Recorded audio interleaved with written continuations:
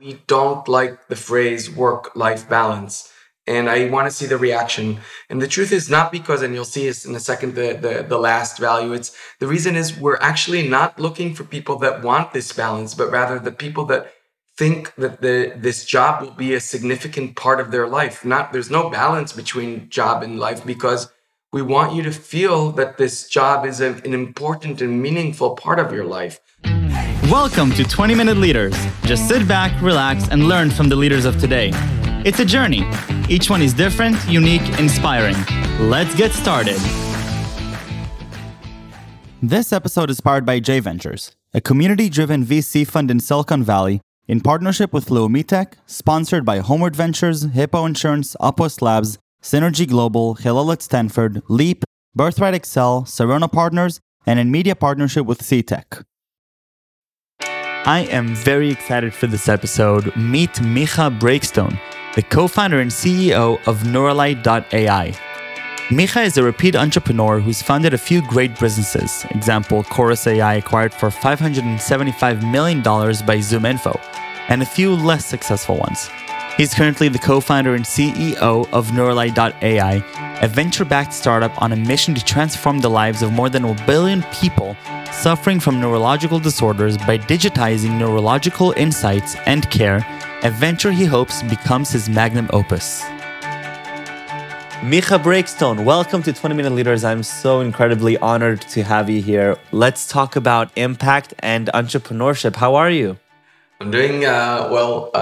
You said to be authentic, so I'm very, very tired. I just woke up 5 minutes ago or so that's also why how I look. You also said this can be redacted, so no need to do that. I'm doing really well. Very tired. Entrepreneurs, unfortunately, sometimes have to work harder than they want to. Although I'm trying to get back in a regime of at least 6 hours a night. But I'm excited. I'm really, really happy to be doing this with you. I've read and seen the other episodes you did. I think even the choice of this 20 minutes leaders and not entrepreneurs or co-founders or whatever, I think it's such a beautiful name, and it really represents also a lot of why I chose to be an entrepreneur. So very short question, I love it. But long answer. Excited. I think that you really embody, what I look for here, Micha, because you coming in here, I'm waking you up very early time for you in Austin, relocating in order to build your next company. You've helped build as a co-founder and CTO Chorus AI, one of Israel's greatest prides in the tech ecosystem, and transitioning now to creating a company that really is dealing with one of the most difficult topics that I think we can agree as humanity that are unsolved. It's probably some of the most difficult for us to comprehend and to experience. Probably every person here will understand and will connect with what you're doing in one way or another. And one thing that left me very inspired is we chatted a while back, and you mentioned very briefly that even though you had amazing successes until now, you're seeing as your magnum opus, and you're seeing as a legacy that you're going to leave in the world. And as a young entrepreneur, I am inspired by the work that you do, and I'm honored that you let me be a tiny, tiny part of the Neuralite journey. So Micha, without further ado, tell me a little bit about how you see yourself as an entrepreneur. Who are you, Micha? Oh, wow. Wow. Short question, where right? to start? First of all, thank you for all the very kind words. Who am I as an entrepreneur?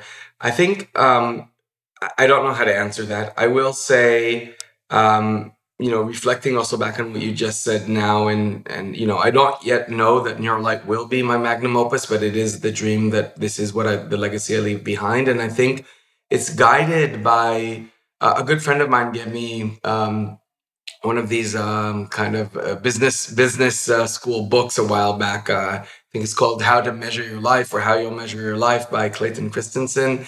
It's a great book. It's a little boring, but it's a great book. In short, it's an exercise about building the KPIs for your own life. And I remember I did this. I read the book a few years back, and actually at Chorus, and I did the exercise, and I came back with these KPIs, and I'll be sharing something.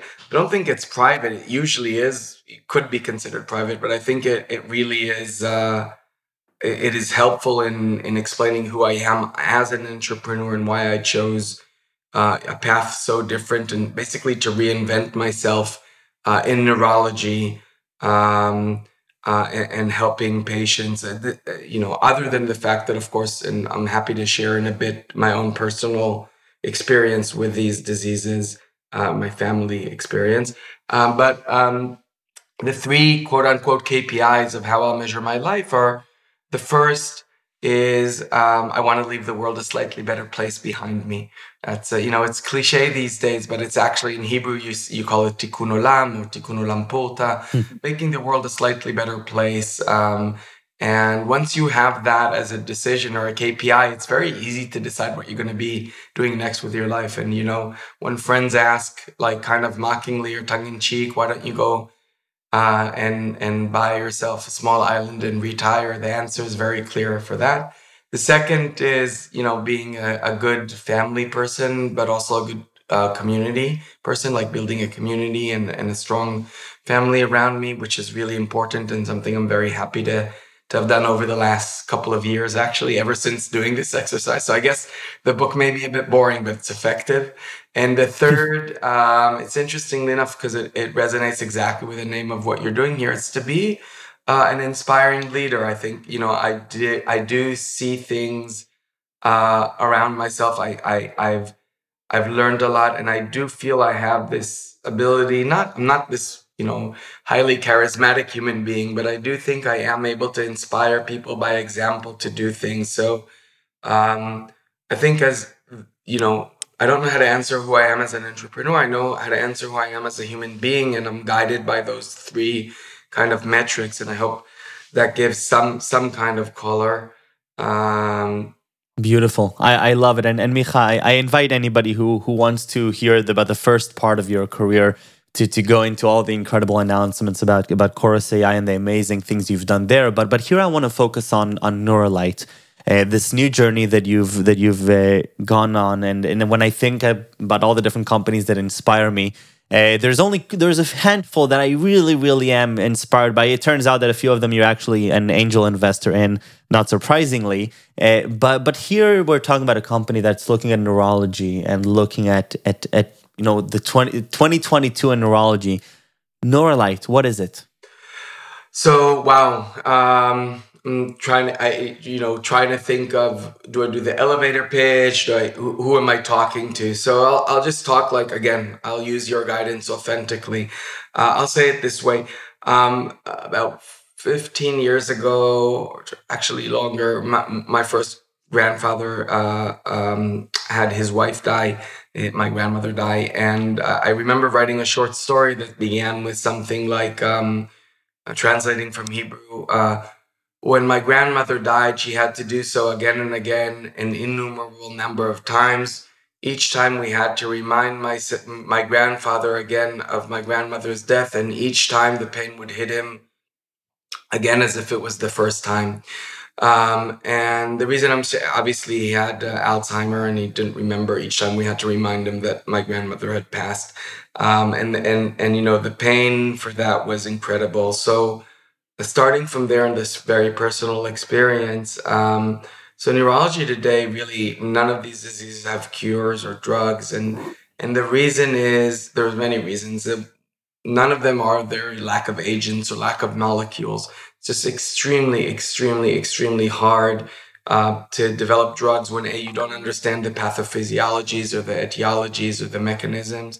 But two, very similar to Chorus, you can't improve what you don't measure, right? Rather than measuring the sales call, we measure neurological disorders. Currently, today, there are simply no objective or sensitive endpoints for measuring the development or the progression of neurological disorders, which basically makes it impossible to develop better cures, better drugs, and give good care. Because, how do you know if a drug is working or not when, say, 25-30% of the underlying subjects in a trial don't actually have the disease you're measuring for because of 30% misdiagnosis? How do How do you, do that when there's a 25% inter-rater variability? So what we're developing in a nutshell is this ability to measure accurately the progression of the diseases using standard devices like a webcam, like we're using now, using hard science. Not that we've developed, really important. So if I said to anybody that I was a machine learning company, my amazing co-founder Eddie would jump up and say, "Don't tell them we're charlatans." That's what he would say, because so we do also machine learning, but we're really based in deep science, and we use signal processing, computer vision to be able to discern these micro movements in the eyes, and create a standard picture of the neurological picture in order to monitor the progression of these diseases, and rather than selling into patients and physicians to begin with, we're approaching pharma companies. We're actually have signed the initial phases with several of these to be able to help them design and build better studies that have a much higher chances of success. I'll end in one anecdote. CNS, or central nervous system drugs, have only a 6% chance of being approved as compared to non-CNS drugs, which are more than double that rate. It shows you how hard it is to get a drug approved when you don't know what you're measuring. So I hope that's clear. 100%. Why not until now? What's been happening? Where have we been as a society? I mean, we've all seen this pain around us. You're sharing your personal experience, and thank you for sharing that. I think all of us can relate to somebody we know who's sort of losing a lot of what it means to be alive and be conscious through this disease. Myself personally, with my own grandfather. Why haven't we been spending so much effort into this? It's a great question. I don't have the full answer, but I can say, as human beings, we tend to take care of the urgent, not the important. Alzheimer's, MS, Parkinson's are not quick killers, if killers at all. They're just, they just take 20 years to kill, to disable you, to wreak havoc on your family. But they're not like cancer that kill you in a year or something like that. So the pain is more subdued, and it's over time. Neurology, really important today, or really important to note, is the largest global cause of disability. Over 1 billion people in the world suffer from some sort of neurological disorder. Disease prevalence has more than doubled over the last 10 years due to aging population and so on. And the expenditures are insane. On Alzheimer's alone, direct expenditures in the US are, I think, $256 billion. So these numbers are insane, but they're slow. And the pain is more subdued, and it's not tomorrow. It's over the next 20 years. Plus, again, we don't yet understand the pathophysiologies for most of these diseases. So, physicians are always biased towards understanding, like good scientists, right? Understanding what they're actually taking care of. It's very hard to try and solve something where you don't understand. It's like a black box. The brain is a black box, right? And all of these efforts have been devoted to oncology because of it being a quicker killer, and also understanding things. I think neurology is 50, 60, 70 years behind oncology. There's no precision medicine for neurology whatsoever. There are very few disease-modifying treatments. There are no cures at all available. And I think with aging population, with the fact that we've made so much progress on oncology, with these new abilities, exactly like Neurolight is ushering in, of actually measuring the progression of the disease. Again, with the aging population, there's more place and openness to doing this. And I do believe this, the next decade will be neurology's decade. Wow, incredible. Micha, you've gotten to to lead an organization, very software focused, data focused, and working with businesses to improve the matrix, such as Chorus AI. You're now leading an organization, albeit still smaller, but I have no doubt that it'll get to the same scale with Neuralite. 22 people, Is there if I can boast. We're growing quickly, including, by the way, my first engineer, my and good friend from Chorus has joined us. That's if they're probably the hire I'm most proud of. I don't know why he's doing and I think that says a lot again, about going back to the question of leadership. I think that and probably that's the test that stands the test of time, right? That's the biggest validation you can get. So congratulations. And thank you. But still, I'm asking you about the day to day, about the feeling, about the environment, about the progression, about the atmosphere, the culture. Is there a difference when you're working on a product such as what Chorus is and versus what Neuralite is? Yes. So first, it's much easier to hire. All of our engineers are, I know your dad is involved at Google, so sorry, but we poached quite a bit of people from Google, and Microsoft, and as I said, Chorus. So all the people are, it's much easier to hire. People are coming not only. He doesn't help with it. I just have to say for the record, he didn't know that. He doesn't help with it. Good. Redact. No, I'm joking. Look.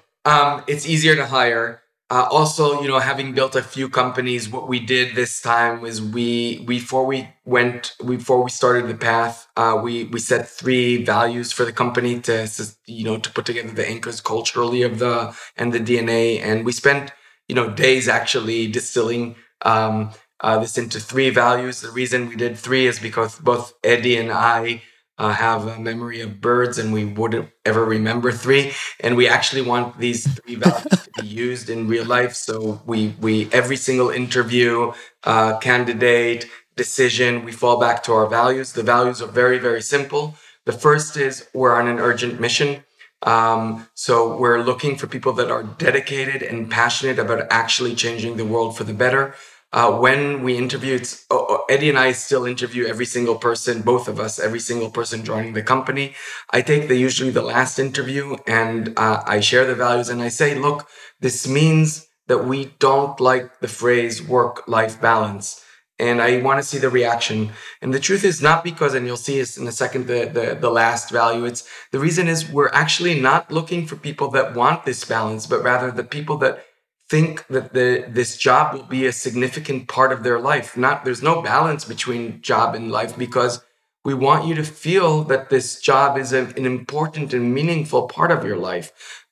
So work-life harmony is fine, and I think a much better kind of phrase. But really, really important for us is I want to see if people are scared of that or not, because if they are, they're probably not the right person. Not because we work crazy hours, although sometimes we do.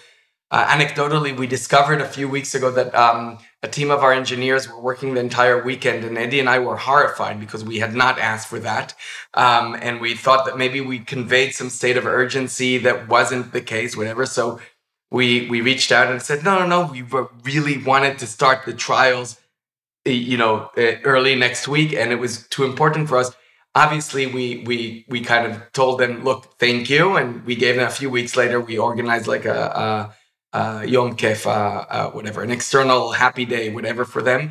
But more importantly, what was, really important for us is that we have people that make this an integral part of their life. The third value, by the way, skipping the second, is we enjoy the ride, right? So it's kind of making sure that we have the balance, right? This is, if we don't enjoy the ride, I don't know, the path is just as important as the goal. The second value is psychological safety. Going back to Google, actually, there's an amazing project that Google ran and reported in the New York Times about the importance of psychological safety and how absolutely critical. Like Google did this amazing research and found that the top performing teams are ones where people feel vulnerable enough to know that they'll never be dismissed, that they'll always be empowered, etc. So that's a critical second value for us. And I think those values actually reflect who we are as a company, how we make decisions, who we are definitely as entrepreneurs. And by the way, recently we had Gil Shklarski, the CTO, previous CTO of Flatiron, join as a scientific co-founder. And I wrote him in a personal note. He hasn't yet received this, so hopefully this is published after, together with his swag. We've been working with him, week in, week off for the last year plus. When I wrote, there are very few people, I didn't think there were any people that could join Eddie and me as a founding team and make us better, more resilient, more robust, whatever. And you proved me wrong. But that, one of the reasons I said that is, so Gil not only is absolutely incredibly brilliant, IQ, EQ, whatever, but I visited him in New York with my life partner and our baby daughter about half a year ago. And what most impressed me was not his IQ, was not how amazingly well he understood the space, et cetera, but the fact that he didn't care about me at all. All he cared about was making sure that Veronica and Ellie were taken care of, my life partner and my daughter. The amount of empathy, and so that was like absolutely huge. So going back to your question, is there a difference? Yes, we're extremely intentional about our culture. We are looking to hire and bring in people that deeply care about this, that are motivated by the goal, and have the wherewithal to be vulnerable, which demands a lot of courage, and would never ever be negative or dismissive in any way. And also enjoy the ride. I'll end with a quick anecdote. Eddie and I often interview these amazing human beings that are extremely brilliant, like 180 IQ, whatever. But they may not be a great cultural fit. Maybe they're unhappy people or bitter or whatever. So Eddie and I are sometimes very tempted to hire them nonetheless, but we go back to the values. So the joke is between Eddie and me that sometimes we should build this daughter company called Grimasense. And never tell them that there's a real company called Neuralight, and like 2 years later they'll come, oh, you actually have a real life office, whatever, something like that. But we obviously have Micha, these are the types of conversations that I leave smiling and inspired and thankful that these types of things exist. And on a personal level, thank you for working on progressing with a problem that very few people have the drive and the understanding and the ambition to go and help solve. And I have no doubt that the team that I'm seeing in front of me is a team that is positioned to do that. And so thank you for all the great work. Thank you for the 20 minutes that you're spending here with me. I know how busy you are. I know that you were up until 3 a.m. last night, and I still woke you up early. So thank you for agreeing to do it nevertheless. I wish it was 3 a.m. But thank you, Michael. It's been a real pleasure. Again, I love what you're doing. I've been following this for a while. I'm very grateful that you're part of our journey. And thank you for giving me this stage. It's actually an amazing way to start my day. You've helped remind me of why I'm doing what I'm doing. And thank you for the thoughtful questions and for giving me this stage. I really appreciate it.